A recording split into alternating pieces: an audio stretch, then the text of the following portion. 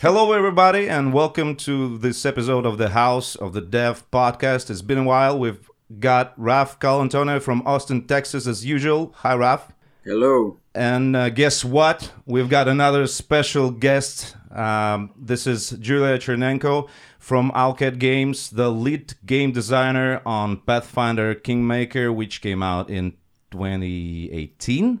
No, at that time I was a junior game designer. Junior game designer, so okay. It was a quick grow. Yeah, and the Wrath of the Righteous, which came out this fall. Yep. Yeah, brilliant RPGs. So thank you for joining us, and let's roll. You are entering the House of the Dev. So obviously we're going to talk about game design in modern role-playing games.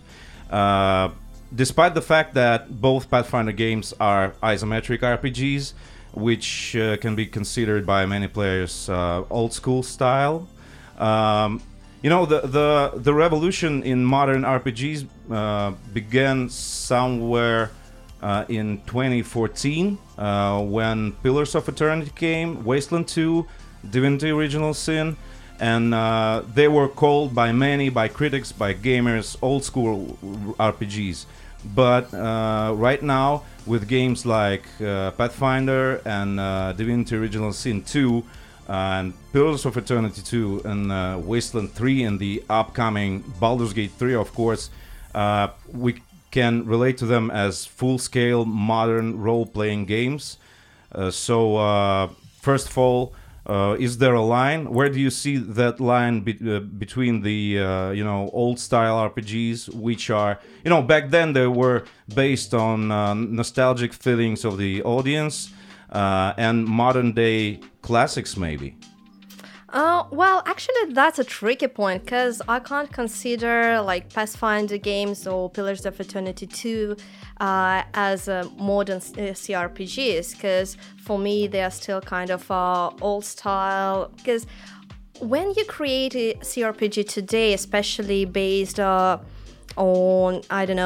real-time or with pause combat system, you still have this old CRPG in your head, and you try to you have this a little bit of nostalgia, what you liked in that game, and then you try to bring small bits that made you fall in love, many years ago in this genre. So it's I think it's modern in terms of it allows you to do a little bit better in terms of quality of life. Very console friendly. Yes, console friendlier. Some games indeed very console friendly. So it allows you to be a little bit more modern, but at the same time, at heart of most of the CRPG games, it's still this old nostalgia of the childhood dreams and love. So I can't say that I would call all of them modern CRPGs. Well, which ones are modern? Which ones are less modern, in your opinion? Maybe Baldur's Gate, for instance, 3 will be a little bit modern, but partially just because they base their game on D&D 5th edition. So 5th edition is already a modernized version of all D&Ds, and if you compare with Baldur's Gate initially, so there is a change on the board, let's say in the board version of the game. So obviously there will be a change in the computer version of it. So maybe also probably Divinity Original Sin 2 and even maybe 1, they are a little bit modern, so they kind of took a little bit different approach to how you do a CRPG game. So to some degree, yeah, I would probably call them a little bit more modern, but I don't know, maybe it's just because I really loved Baldur's Gate, Icewind Dale, all that old games. For me, most of the CRPG games are still kind of nostalgic, old-based. Yeah, but they are pretty successful. I mean, in the commercial terms. Well, it doesn't, like, if it is something that is, I don't know, have this nostalgia feel to it, it doesn't mean that it won't be successful, because... I mean, you cannot just rely on the older gamers. No, obviously you can't, because there is always a new people, newcomers. So, for instance, in Pathfinder Wrath of the Righteous or even in Kingmaker, we actually had this problem that the game itself, the mechanics of that game are very, well, kind of hardcore. And then we also wanted to give different players a lot of opportunities, how they can build their character, how they can roleplay that character. So the challenge was for the newcomers, like, how can you explain that deep system for a person who doesn't know anything, like who didn't play Pathfinder, D&D, none all that of tabletop crazy stuff. even like Baldur's Gate or Icewind Dale's all games, like if you haven't played them, how do you learn how to teach a person to play it? So that was a challenge. I think we kind of improved in Pathfinder Wrath of the Righteous, so we did a lot of like different quality of life improvements just to make it easier, but there are still a lot of things to kind of make more user-friendly, I would say. So yeah, RPGs it's a fascinating topic because I think no one is very, very in agreement about what they are, true. What constitutes an RPG, right?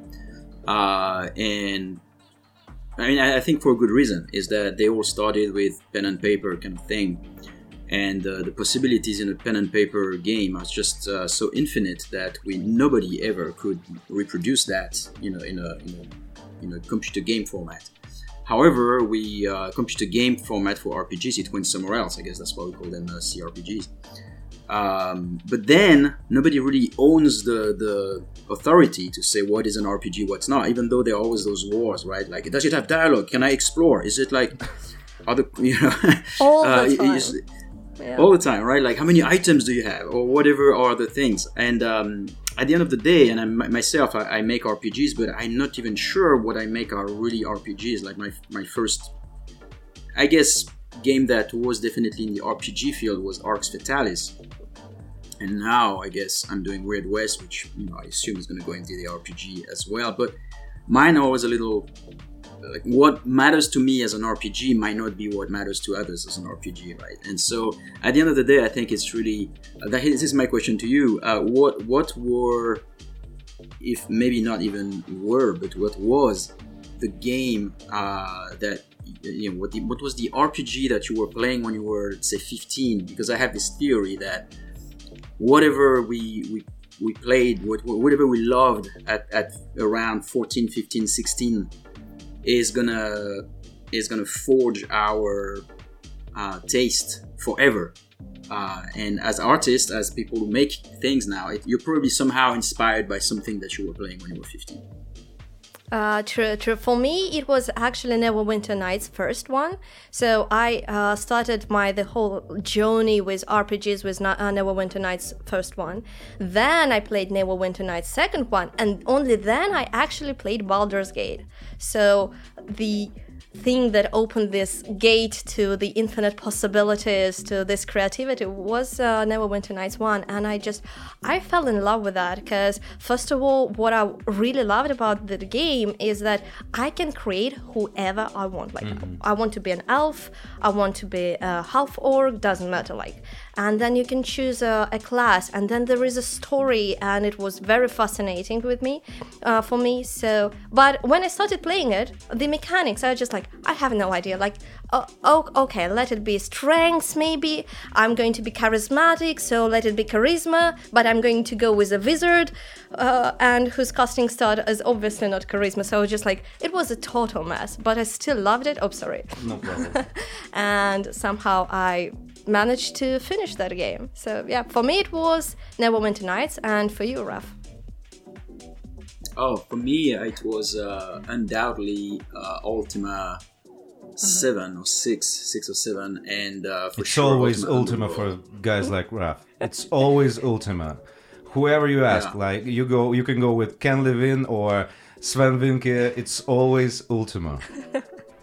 Yeah, I come from simulation, basically, because to me, the thing that blew my mind and was like a turning point for me in terms of how passionate I felt and obsessed I felt with virtual world was when I realized that I could move items around, even use less objects, and that nothing was abstracted, and that somehow I could impact the world with my actions beyond what the level designers or the designers in general wanted me to do. It was beyond the written quest and the authored part. It was just that if I was, switching off some shutters in a house, like shutting down, some shutters, then a few minutes later, a character would come by and reopen them, and I found, oh my god, this is like I can use that somehow, probably, in a situation where I wanna attract that NPC away from somewhere, for example, so that I can come back, and that to me was very, very life-changing in a way. So it's the question of the scale of freedom that you get from the game. And Ultima was, games like Divinity Original Sin and, previous Divinity games, they were heavily influenced by Ultima. Their creators are fans of Ultima, as I said. And is it possible to combine this basic human logic, which Ultima was praised for, with this heavy system like Dungeons and Dragons or Pathfinder that you worked with? Well, I would say everything is possible. It depends on how much time and basically money you have. And so I would say yes, but obviously then you start to think like how you can do it. So in D&D and Pathfinder, you usually rely a lot on the stats of your character, like abilities. Instructions, yeah. Yeah, like abilities. For almost anything you want to do, you have to do a skill check. So, for instance, you have stealth, and then basically your whole stealth will be based on your skill of stealth, so the perception of the enemy, all interactions like climbing, maybe even pickpocketing, persuasion. It's all based on skills. So I think tricky part would be where you draw the line for like which actions will require checks, some kind of checks, and which actions will actually require players' decision, skills, like I want to open this window. How can I do it stealthy? So in many games like D&D, it would be that you'll roll your stealth. If you were successful, you're still doing it stealthy, like opening the window. Perfect. In simulations, it's more like you have to, hide. The NPC is walking, so you have to move around this NPC and then open the window. So it will depend on the player. And yeah, everything is possible, but it will be tricky. And the trickiest part is actually not to decide which action will require player, which action will oops, sorry, I'm moving my hands too much. Player characters checks. It will be how do you explain the player when it is his decision and his skills, and when it is his character skills. So this is a tricky part, I would say. But at the same time, there's the question of Dungeon Master in a tabletop game. True. But when it comes to a CRPG adaptation, who takes the place of the Dungeon Master? I mean, is it just the difficulty level? When you can communicate with the Master, I mean, this battle is too hard. We just want to continue playing. You don't want to torture us. We want to, have fun. But what about those skill checks and stuff? That's a good question. So in CRPGs, you don't actually have dungeon masters, so you have game designers, narrative designers, level designers who are trying to build the whole system that you can play as if you were playing with dungeon master. So many things are set in stone. You kind of have to create a rule set, like this is going to be skill checks, this is going to be, your player's abilities, decisions, and so on and so forth. But as you mentioned with battles, actually, it is very very difficult because, as I said, a lot of newcomers, and some of them are familiar with the system, some of them not, some kind of fall in between. So in our game, we actually have a lot of difficulty settings, and we usually fight within our team like, okay, we have to add this difficulty setting in order for a player to be comfortable to play this game. So it is a necessity. Sometimes we really want it, but then if you add, let's say, some setting that that it can be sometimes detrimental to the game design. So I'm trying to think of that case, because it happened recently that I was thinking like, oh, okay, it would be a really nice difficulty thing, but then I realized that it would just ruin the whole game feeling. So when you do these difficulty settings, you have to kind of be careful what you allow player to change in order to make it easier for themselves. So one of the cases, actually, a new difficulty, for instance, difficulty setting that we had to make was that in Pathfinder Wrath of the Righteous, we have a lot of monsters that kind of cast some kind of spell, and that player loses control of the whole group, or maybe of a certain party member, for a significant amount of time. And the only thing that player can do in that case is actually to micromanage all their party to, I don't know, take this one companion, bring it to this room, take all the rest of the companions, bring to the rest of the room, just them not to kill each other.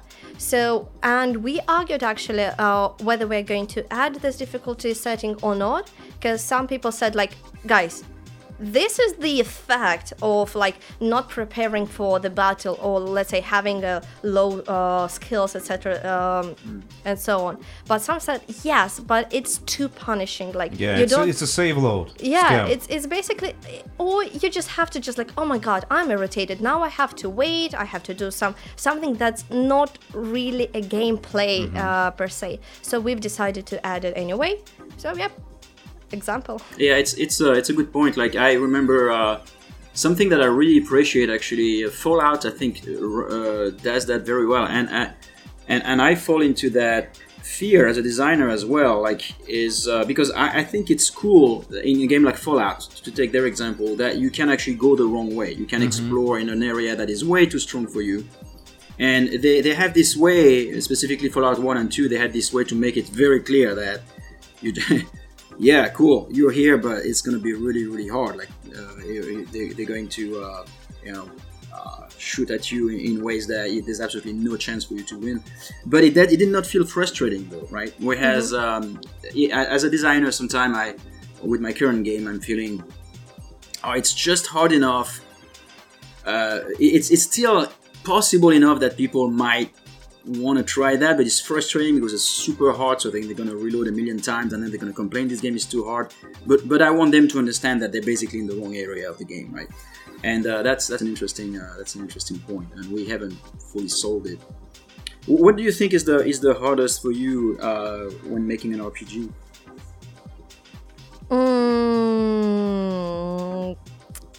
Good question. So in my experience, we did an CRPG based on the board game, like pre-existing basically set of rules. So the most difficult part was me to create, to design, to make the game within already pre-existing rules, because as you said, playing with a real dungeon master and playing with computers, two different experiences. So we didn't have that much freedom that dungeon masters has, and when dungeon master can, let's say, adapt homebrew rules, all the stuff, so we can't really do that much. So for instance, the trickiest part, I think, for me was when narrative designers come to us and tell like, okay, we need one-to-one fight with this evil guy, and I'm just like, good, how are you going to design it? Because a player can be a bard with like low strength, low, I don't know, even charisma. It can be a very weird bard. It could be a fighter. It could be a wizard. So like, how do you balance one-to-one fight in that case? And yeah, so I would say this was the trickiest part. Also, maybe I would say, encounters are probably the trickiest part, because you have to work not only with what you want as a game designer, but also what level designers want, what narrative designers want, like what kind of feeling this fight should create, especially for the story-based fights, like, because obviously we have just bosses for the sake of bosses, and it was an interesting fight. It was just an encounter for the sake of battle. But then you have an important enemy, big bad guy, all that stuff. So how do you kill it? How do you design the fight? Do you make it interesting for different types of players? Yeah, I think that was. Well, there was a lot of actually difficult, but I remember that a lot. It happened a lot. Discussions happened a lot. Do you fear, as a designer, do you fear that people are going to cheat your game and go around the problem in ways that makes it too easy? For example, they avoid the fight entirely, and like this boss fight that you had designed is, is that something that you try to make sure that players get the challenge, or do you think that it's actually more possibilities to the player? I don't fear that, because I don't remember how many difficulty settings we have, like 8, 9, something. Like we have, let's say, around 8 different difficulty settings, from the story to unfair, basically. But when we design the whole game and combat systems, we actually design for 2 settings: normal and core. Normal is basically if you start the game from scratch, that will be your pre-default difficulty setting, and core is closer to the Pathfinder rules first edition. It's basically more like board rules, tabletop one. So, and we have the story mode. Like, it's basically you just go through the whole story. You just one-shot all the enemies. You don't have any challenge whatsoever. That's what I switch to when my ass burns. Yeah. So we kind of embraced it. It's part of our game, I would say. You can even cheat more, but I usually cheat. When I play some games, I also can cheat, because I can frustrate. I don't have time. I don't want to think. I'm just tired. Okay, let's turn on some kind of cheats and skip this encounter. I think that, okay, I got the idea of that encounter. Cool. I love that. I appreciate that. Yeah, I'm just too late. Waste another month trying to figure it out. Yeah. I'm just a bad player. I accept this. Okay, let's move on. So yeah, when Pathfinder Kingmaker came out, we had a conversation. We had a podcast with Oleg Shpilchevsky and Alex Mishulin, the leaders of Alcat Games. Mm-hmm. It's just, for our listeners, you can find it by the link in the description. They made a point that maybe the gamers became a bit lazy, because when that game came out, it was a bit of a mess. It required a lot of patches to fix it, but still it was a brilliant game, and after a couple of years it became even better.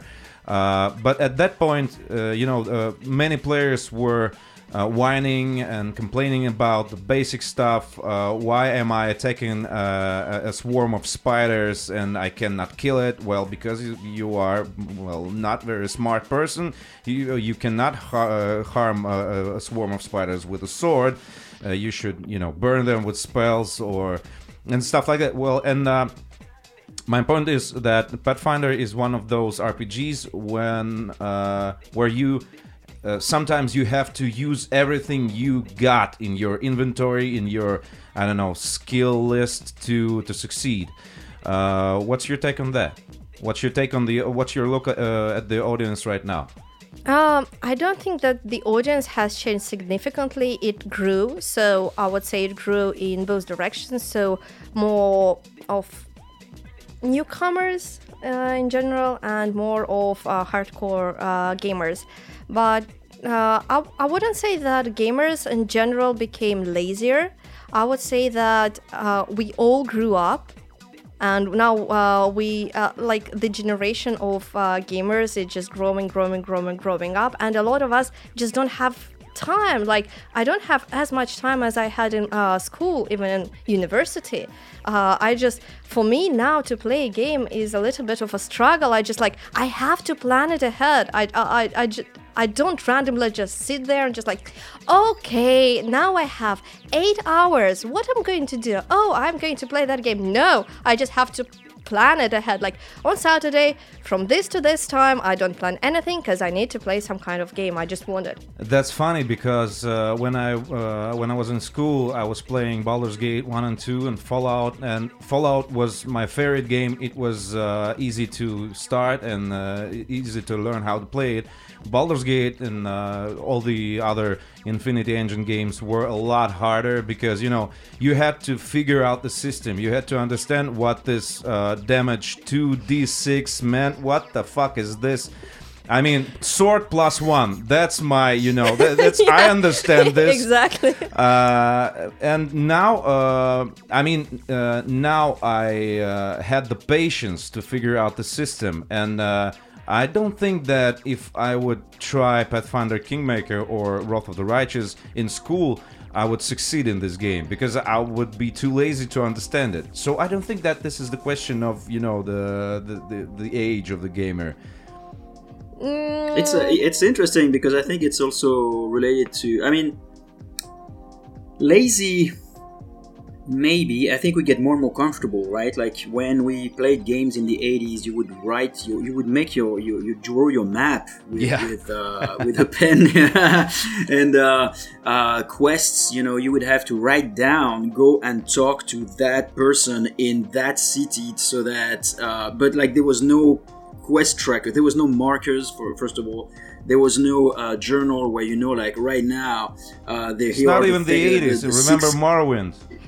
Yeah, that's true. True. Even in the 90s, right? And so now nobody would accept that. Like you have to have markers, you have to have mini maps, you have to have everything, right? So we get more and more comfortable. I guess the same way, you buy a car, it's unacceptable if it doesn't have the electric windows, Well, actually, regarding no one would accept that, I know that we, for instance, have people in the team who play immersive mode and they try to turn all off notifications, like no UI, you just play the game and you kind of try to remember what you need to do, where you have to go. So it still depends, but I just remember some kind of lecture, I think it was on UX design or something like that, we are getting comfortable to different symbols. Let's say when you see a triangle and you know that it most likely will mean play. So similarly with games, you kind of got trained that if you have a quest, you will definitely get a marker and you just start expecting that. It's not necessarily about laziness, it's just you learn a certain pattern of behavior. Like if you talk with that guy, it will be everything important will be in your journal or in the log. You will get the quest marker, you can activate a thing, and you can't even expect that it will kind of draw how you need to get there or something like that. So you are just trained to that. If we were never introduced such mechanics, such basically actually quality of life things, whether they are detrimental to the game or not, it will depend on the game. We probably will we will not expect it, and we're just like, yeah, fine, I talked with that guy, I wrote everything down. Now I have to figure out where is that, how to get that, and whether I actually need to go there. It's like playing Dishonored without any markers. Go explore the city and find the person you need to find. I actually remember. Yeah, we did put the option, but it's true that it's you're talking about a small percentage of the population that actually enjoys that type of challenge. Most people, they feel lost and they feel like, I don't feel safe right now. I don't know what I have to do. I need to know. I remember the case. So I played Cyberpunk and initially, and I started as a corporate. And I was taught, like in the beginning, it was kind of a tutorial, that there is no choice apart from what you can see, because you basically have to give your USB stick or something like that from your head, this chip, to the guy, and I didn't want to, and I actually patiently sat there for 5 minutes, just denying it, and just like, so what the game will... You cannot ignore the telephone call. Yeah. I was so mad about it. And I was just sitting there and waiting, nothing happened, so I kind of learned that lesson. So everything you see is the only thing that you have. And then there were 2 cases where I was kind of saddened. The first case was Takemura, so where Takemura, I think, yeah, was his name, where you got ambushed after you kidnapped the sister or something like that, and the journal just told you, like, you have to get out of there, like, don't, and Johnny told you don't save Takemura, and because and I know that some of my colleagues kind of got the idea that you can still save Takemura, but I was kind of so conditioned that everything you see is everything you have, that I even didn't doubt that Takemura is dead. Like, there was nothing in my journal. Johnny told me that he is dead. Like, yeah, probably he is dead. Yeah, that's a weird story, because at some point this game tells you that this is a linear adventure, because, you know, mainly in quests. As far as I played Cyberpunk, it was not. I wasn't. You know, I didn't finish the game. I was disappointed with some things. I actually love the game still. Very beautiful, very well designed, but as an RPG, not my cup of tea, as they say. And you know, the next thing this game says to you. I'm kind of like Deus Ex. You can save Takemura even though the game says that he's dead, and you are starting to, you know, you're being confused. Is that true? Are you? When is this game true to me? Yep. Now loading the House of the Dev. So yeah, what I was about to ask you. Speaking of the players that feel lost and the immersive mode and stuff like that. You know, even if you are an adventurer, I mean, in real life, you travel a lot, you don't come into a city trying to talk to every person that you see. Like, in many RPGs, you start, you know, roaming about the map, pointing at the characters, whichever got a name, he's got a quest for me. So how do you, that's the very old and very conservative logic. How do you actually lead the player to, you know, to explore the location and feel organic about it? I would say that in our game it's more or less kind of still old style, but I actually remembered the case of Skyrim, and I don't remember, was it Markarth or something like that, when you enter a city and immediately some kind of action is happening. There's you might save a person, you might not save the person, so there is a murder just in front of your eyes, and you kind of have to talk with this, like, what happens, like, what was that, like, or if you manage to save... I'm Dovahkiin, by the way. Yeah. So here's my card. That kind of how you can start all these interactions in terms of natural behavior, because there's something happens, and you just like, oh, okay, what happens? What is that? Yes. And also, like, obviously taverns or bars where you sit and you just talk with a barman, for instance. It's something that quite common. A lot of people do that, just chit chat here and there. But I don't think that you will be able, unless this is a specific goal of your game, just to be natural about it, I don't think that you will be able to escape this, I would say, assumptions or limitations of this game world, because you still have to make push player. The game. Yeah. It's also have to be the player's agenda. So the player have to do something. The player have to like choose to talk with you, because if it will be all the time like that NPCs are coming to you and just like, oh my god, like help me, or like I can see you have a sword, like let's do this or that, it will be that the world is pushing you and not that you are pushing the world and just exploring it. Do you think that this will ever going to change? Because one game that came into my mind is Kingdom Come Deliverance. It's got its flaws, but still there's that kind of simulation where you can be late to do something. You can, postpone some quests, and then you find out that, a week has passed since you've got this quest, and of course, the person you were about to save died or disappeared or something. So about the, I finished the latest installment to Deus Ex this year only, and I've got that feeling that the game is kind of paused. Until I do something. So like it's always sunny in Prague in the first act, and I do this and that. It took me like 3 days to finish all the quests, and it's still sunny. So the more I think that you will agree or disagree, be my guest. The more immersive the game is in that terms, the better, because we're trying to create something more than just theme parks. Nope.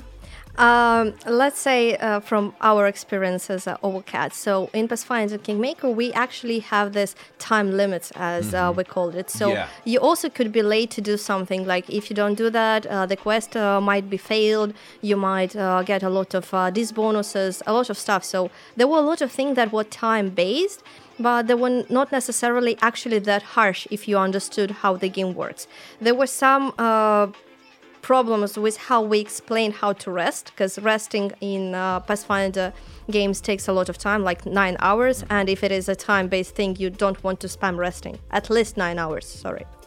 So, and a lot of players actually didn't like it, because players like when game caters them. So if I don't want to do it right now, I don't want to do it right now, like let the world stop and wait kind of thing. So in Pathfinder Wrath of the Righteous, we decreased significantly amount of time limits. We try to create this pressure and decision making by the player based on the narrative. Let's say like you have this war going on, so you kind of can't be lazy, and sometimes it actually contradicted the, like you have this war, you have to save, people are dying, especially like there is a Dresden siege when you have to take back the whole citadel of Dresden, and in between you can rest for 9 hours, like kind of just on the wall.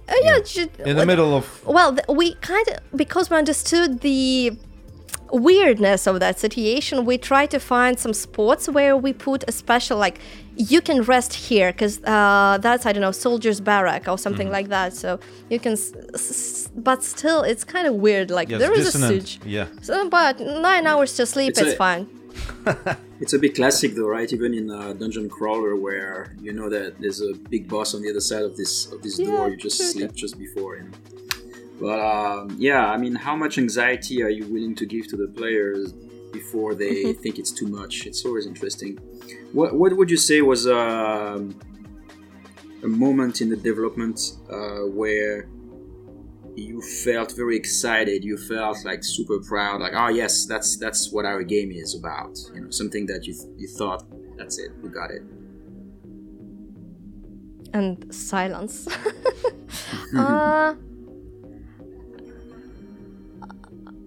I don't know. I think it wasn't like a one specific moment. It's more like when you read, I don't know, Reddit, some forums where people discuss the game, and you see that the player understood reference, the idea, like, or what I actually know when I'm really excited. So initially on the Pathfinder Wrath of the Righteous, I also started from creating in-game items like weapons, equipment, and so on and so forth. And I always was very happy when I created some kind of item, I don't know, with interesting mechanics.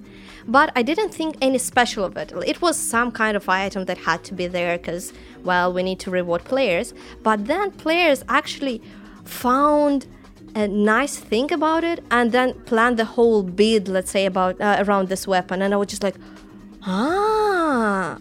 wow, I didn't think about it. So I really like when players actually give me some insights in our game. They're like, oh, you can do that. Oh, that's so cool. Oh, you can kill this monster like that. That's quite creative.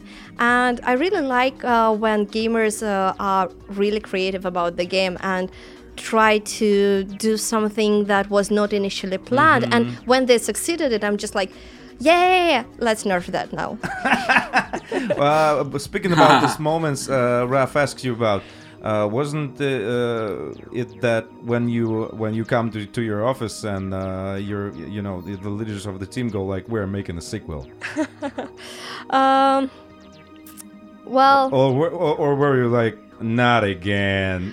No, I was. I don't know. For me, it was just like, yeah, let's do it. Like, because as I said, I joined Old Cat team on Pathfinder Kingmaker as a junior game designer. So I had a little bit of understanding of D&D mechanics, not really about Pathfinder. So I had, and there is still difference between 3.5 and even Pathfinder First Edition. I had to learn all those small nuances and differences. So when we kind of created a second game in the same setting, I was just like, okay, now I can kind of enhance my knowledge, use it a little bit better than initially.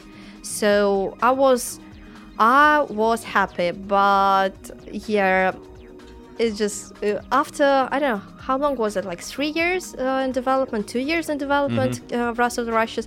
At the moment, I'm a little bit tired. It was 2nd of September, we released recently. There was a lot of work. I need time to relax. I have a question for both of you, actually. I've noticed that the two countries to me that are the most hardcore about RPGs and the most, they love the depth, are Germany and Russia. And do you know why? Is there something like culturally in Russia that is so conducive to love for depth and RPGs? Well, it's a very complex question, and there can be no easy answer. So, well, first of all, I think that the main reason is that Russia is mostly PC empire. Mm-hmm. We have more players playing on personal computers than on consoles historically. Why is that? Well, that's the more difficult part. So in the early 1990s, there still was that country called the USSR, and when it fell, it was followed by a lot of crises and financial disasters and baby boom. And well, we never had such companies as Firaxis or Apple or id Software with decades of history, but we still got our own enthusiasts who built up the gaming culture in Russia. But they were pirates. So but the absurd of this is that the piracy was the source of knowledge for the whole country, and PCs were available at some institutes and universities. We did not know what Amiga or Commodore 64 were. We started like from the 25th floor, and we had markets that where you could buy PC games for a price like less than 50 cents now. It was like 15 rubles for one disc with a compilation like 99 in one. And so yeah, it was. I'm actually writing an article about this. It's an article for the CRPG book project, and this article is actually about the one of the first Russian RPGs, Conan Legends of the North. But I have this huge intro, which is actually related to the importance of this game. So yeah, it's a very cultural and political related question. So yeah, Germany, Eastern Europe, countries like Poland and Russia, we are the PC empires. Consoles came later. Consoles came later, and it was, it's cheaper to buy a console, but it's expensive to buy games. So, you had to balance between the, and still we have more players playing on PCs right now, I think. Did you do any research on this? I mean, right? What's the picture right now? No, we haven't done, but yeah, I would say more players doing PCs, but we still do. Obviously, taking example of Pathfinder Wrath of the Righteous, or in general Pathfinder, we kind of have at our heart PC players. Obviously, we think about the console players, but because it is quite difficult to create a UI and UX that would fit both perfectly PC and console, especially if you're talking about such complex, I would say, games in terms of mechanics or all those small details, if as for instance Pathfinder or a lot of strategy games. Yeah, that's just not that kind of game. Yeah. I mean, in the like in 2006, 2007, when Xbox 360 and PlayStation 3 came out, there were games like Mass Effect or even earlier Knights of the Old Republic, who significantly changed the landscape of the genre because consoles took their place on the market. So basically, when Knights of the Old Republic released, we bought as a present to our family friends the Xbox and Knights of the Old Republic. And I had to play test that everything is running, everything is fine. So I started playing that game, and I was just like, oh my god, what is that? That's not a not an RPG game. I couldn't understand how an RPG game could be in the console. Years later, I played Knights of the Old Republic on the PC, and I was just like, oh my god, that was the... So it was a moment of realization. For me, it was a learning lesson. Yeah. So let's talk a bit. I've got another question about the role-playing game standards. I think that Raf can relate, because in every classic traditional role-playing game there's that thing called experience points. A very old style of, I mean, when were experience points even invented? In like 1970s?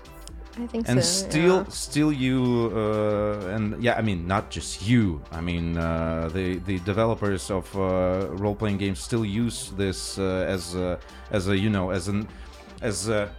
what's the fucking word for it? Experience. Yeah, as a trope. They still use it as a trope, and but it's kind of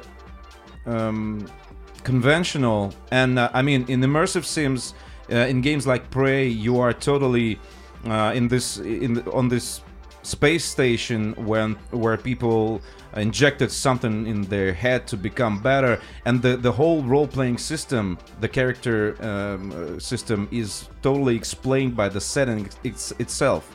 But in games like Fallout 1 and 2, Baldur's Gate, Planescape Torment, whatever, Pillars of Eternity, Pathfinder, you are still gaining experience points after you get level up, and you get some points to spend on your characteristics and shit. The question is why? The question that is it ever going to change? Is it necessary to change it? Does it make any sense? Yeah, I got the question. I actually like experience points in general as idea. First of all, you can, as a game designer, you can play around with them. You have quite a lot of freedom in terms of what you want to do, how many, let's say, you can differentiate between monsters, quests, how many experience points they will give. You can kind of approximate, depending on how linear your game is, you can even control the progress of your player. So it is a really nice tool, and it is really not easy to understand for the gamer. So you basically have this coin, I don't know, like experience meter, I don't know, doesn't matter. And it just like, it fills in. Once it filled in, you level up, you kind of progress as a character, and then it starts in use. So it's something very understandable. But sometimes, for instance, in Wrath of the Righteous, we have usual levels, like, I don't know, fighter levels, for instance, player classes. And then we have Mythic Pass. So Mythic Pass, for instance, they don't depend on how many monsters you kill. It actually pinned to a certain moment in the narrative. Like, you have to do a certain thing, then I've already got my first Mythic class. Yeah, so if something happens and you get your Mythic level. So this is a different approach how you can also level and control your character, your player progression. But the second part, it's more like a narrative tool, just to ensure that the player doesn't get something very important for the story too early or too late. But the first is more about the player and the way they approach the problem, the way they kill monsters. Let's say the way they, like, you can roll random encounters, or in Fallout you can go and kill different monsters just to level up faster or level up different skills. So I wouldn't say that just because experience is something of an old mechanic, it is bad. But I think that in the future we will see more and more different approaches how do you progress the player, whether we really need experience mechanic here or we don't. I think the deeper the system is and the more freedom it has to give to the player, like facilitate, you have something like a common ground. For instance, in many games you will have gold or some kind of money to buy and sell. In very rare game you will see a barter as a way to exchange items. I think, was it Atom? I don't remember. Some kind of apocalypse game had this more like of a barter system, and it is an interesting mechanic, but it's a little bit, for instance, more complex for a player to understand, because we don't use money or barter every day. And experience is actually, I wouldn't say that obviously we don't have this experience. Sadly, we don't have this experience bar above our head. I would like to know my level. How good am I as a professional? But would you? Yeah. There's always a level cap, so I don't think that you would. Not always. In some games there is a very, very high level cap, and probably I would die earlier than reach the level cap. So let's say not in Pathfinder. 20 is not too much. But we understand the idea of the progress. We understand the idea of the bar filling in and then something happening. So. Did you have any personal ideas of, breaking this tradition of gaining experience points? Not for the hard core game like Pathfinder or something close to it, but actually, or don't you even see this as a problem? I don't see it. Oh, I think I just remembered in some board RPGs, like tabletop RPGs game, we especially with more focus on role playing rather than more like on the mechanic and battles. They have a lot of them don't really have experience per se. For instance, I don't remember the name of the game in English. Something about knives, I remember. So an interesting mechanic there is that you go on a mission, and when the mission ends, you have a checklist actually, like whether you role played your character and check. Whether you did something useful, check. There's something else, and depending on how many checks you get your points then that you can then reassign and say, okay, I take this point and now I improve my, I don't know, agility, for instance. I take this point, now I improve my prowess, and so on. That makes sense. Yeah, so actually there are a lot, especially in the table, because there's a lot of RPGs on the table board one. I think I wouldn't say much more, but it's easier to create a set of rules rather than to create a computer game. So they actually experiment a lot with the idea of the experience, like how do you level up, how do you progress the player. So obviously in CRPG games we will see more and more of that, just because there will be more game designers, more creative people trying, like, okay, I want to change it. What is my focus? So I would say it would depend on what the focus of your game and how you make sure that the player get what you want him or her to get. Like, what is the focus? Mm-hmm. Yeah, basically. I mean, for me, experience points have been... It's interesting because other than Ars Fatalis, I've always started my game with experience points, and I've always removed them at some point.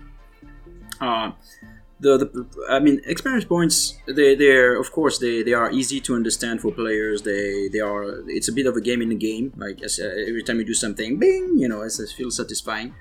But in the case of the games that I've been working on, there was always that problem where if you give X points every time you kill someone, then you encourage killing, for example. And then how do you give X points on people that sneak around, which is a problem. Then you say, well, we're going to give X points on achieving goals and remove entirely all the other things, like, the actions don't really matter. It's all about the achieving goals. And then you have a little bit of that hardcore RPG legacy in there, where I mean, in our case we always replaced it by some sort of tokens, like some sort of objects, like the runes, or the in the case of Prey it was the neuromods, and because it was more of an economy that was in game, a little less abstracted, and it felt better for the kind of games that we've been doing. But then again, are we really doing RPGs? I'm not sure. Are we, some of that is the topic. Like, what defines an RPG and a modern RPG specifically? Is XP necessary? Or again, the RPG police would probably give me a fine. We are the RPG police here. Don't worry, Raf. So yeah, as long as you don't send me to jail, I'll be fine. You're free to go, sir. So yeah. Yeah, it's interesting. But one other question I have, actually, because you were talking about the systems, and you said something interesting. You said it's easier to design a set of systems than designing a game. That's you said that casually, but I thought it was a very interesting statement. You said that casually, but now you will pay. Oh, sorry. Well, I mean, no, it's actually a pretty good point, but it can also serve game creation to just design systems sometimes without exactly knowing where you're going, and then like the systems will tell you where you're going, in a way, because they will often allow you to do some things. What's your process usually? Do you start with when designing a game? Are you thinking more of, do you start with the systems? Do you start more with the story, or like what is the genesis of your thinking usually? Okay, so if we talk about, let's say, Pathfinder Wrath of Righteous, it was pretty easy, and Kingmaker, the system was already there. So in terms of like what game designers were dealing with is how you take something from the table, put it in the CRPG. Also, how do you translate it to the player? And then we work with the narrative design a lot to ensure that the narrative and mechanics don't contradict each other as much as possible, because they will always contradict at some point. But I would say, just because we have our teams quite together and at the same time separate, we usually start it simultaneously. So you kind of start with the setting all the time, and then you just you kind of design different ideas, and then you negotiate, like, okay, narrative design want this, level design would like this and that from the gameplay, and we kind of think that this would be a cool feature. So how do you fit everything together? So I would say it is a simultaneous process where we quite often discuss and then just change here and there. So I wouldn't say that it starts just with the narrative or just with the mechanics or level design. We work together, basically. sharing the ideas, like especially in the kitchen, just drinking coffee, or what do you think about it? We would like to do like the narrative designs, like we would like to have this, and just like, okay, can we do that? We can't, we can do that. Okay, what do you think about if we change it to this and that? So actually the lesson I really learned in I don't know, the last year and a half is that communication is a key. Like the more you communicate with the other team members, the better your game will be, because what you will do, you will actually understand the struggles of the people, and you will be able to help them either to maybe change their pipeline, change their understanding of the game, or you will just, okay, I know what they need to do, how can I maybe change on my side something. So communication is the key. The kitchen thing, to that point, sorry to interrupt, but the kitchen thing is very interesting. You said, we go to the kitchen and then we realize that someone has a different idea or whatever. We're just talking casually. How do you do the kitchen now? Because I assume Russia has been the same, in the same system as we have, which is everybody's working remotely, which is super. I mean, there's some good things about it, but there's also some things that are not so good about it. And including the absence of the kitchen thing now, right?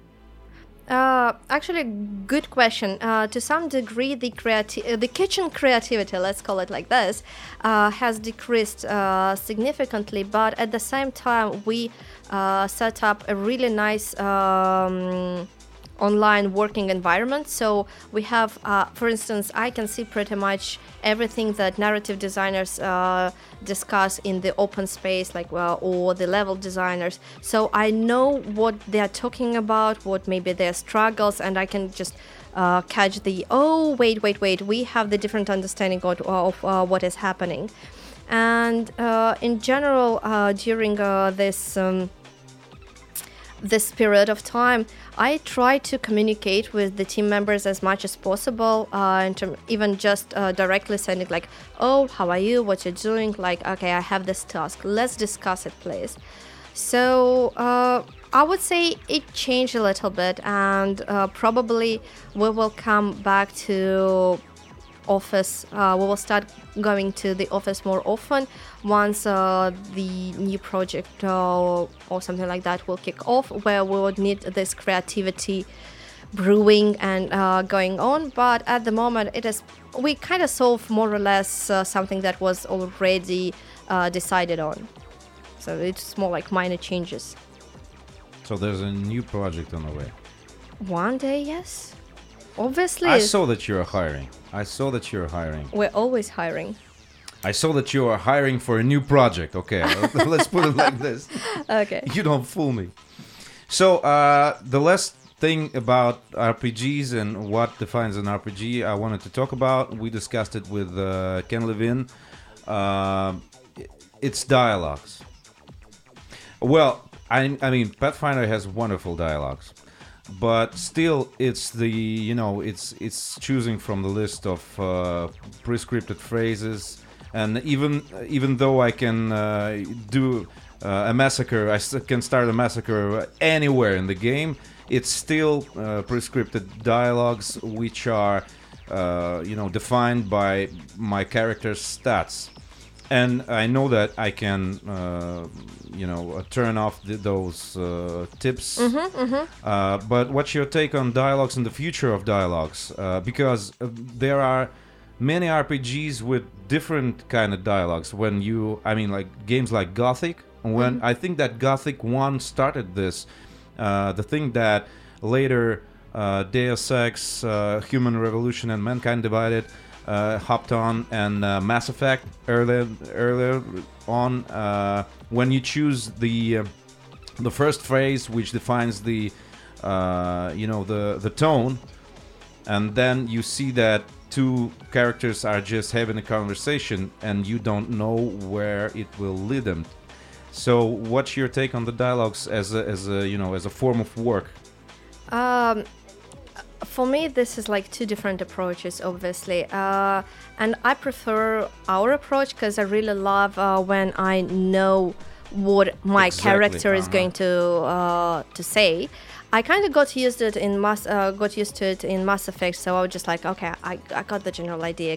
But actually, even in Mass Effect, for instance, if we take it, you have in most cases just 3 choices, but the narrative is more or less was pretty much the same. So what they did is that they allow you to play a different character within a certain narrative. I would say there were obvious some points where you make an important decision, should be at least. If I'm remembering Mass Effect 3 ending, it hurted. It hurt. So yes, and but still, it's kind of my character, but it's more like 50-50. It's half of my character, half of the narrative designer character. If you allow for more sentences, and I will be honest with you, I don't like to read. So for me, it's very difficult to read that many sentences, all this narrative stuff. But what I really love about it, that in the end I have an option of like from 3 to sometimes 8, 10 different answers, and I just like, even if it will result in more or less the same answer from the NPC, I like this flavor a little bit more. Like, I want to be a little bit more flavor, chaotic. I want to be a little bit more lawful.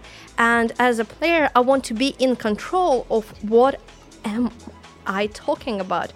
So, and I think both systems are great for what they do, because obviously they solve a little bit different problems, and both of them actually give you enough freedom to feel this connection with the character on your screen, and also don't forget that then there is a whole procedurally generated narrative things which are very interesting, and hopefully it will also grow faster and faster, because I'm actually looking forward to what procedural generation will allow us to do with the narration in future, because current situation is quite promising, I would say, and I think there is a big potential, but at the same time it would be a separate system, so both of them, it wouldn't be like the procedural generated narrative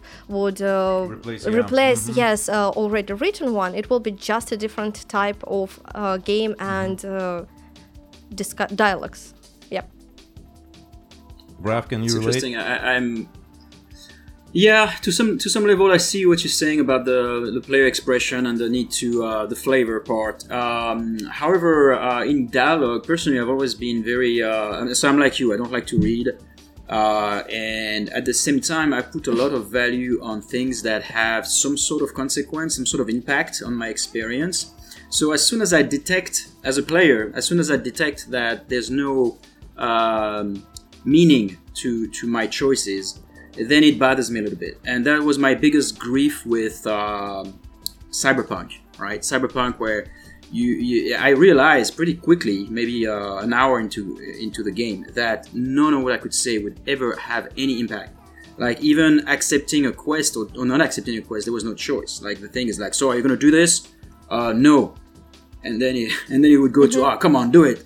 And then you have, well, I guess so then, or maybe yes, or yes I will. But either way, I would go to do the quest, right? So I thought, well, they kind of overdid the meaningless flavor part, because it would be a different thing if then there would be some sort of a count in the background of like trying to like shape how much of an asshole I am, or how much of a nice person I am, or how much lawful I am, etc. And then have some sort of consequence later. But I quickly sniffed that there was none of that. And it was just pure player expression for no reason other than just let the player express what they want. So ideally, in my world, either I would only have dialogue that actually, I wouldn't have the flavor, because if it's meaningless, or if I have a lot of dialogue choices, then it means something. Then the NPCs are going to respond, and not only respond in flavor, but also like in their actions later. Like, they will like me a little more or something. That's my pickiness. So Thank you, Julia. Thank you for Thank joining you. us. Thanks, Raf. I hope you will have a great show tonight. Thank you. Yeah, it was nice Bye. talking to you guys. Bye.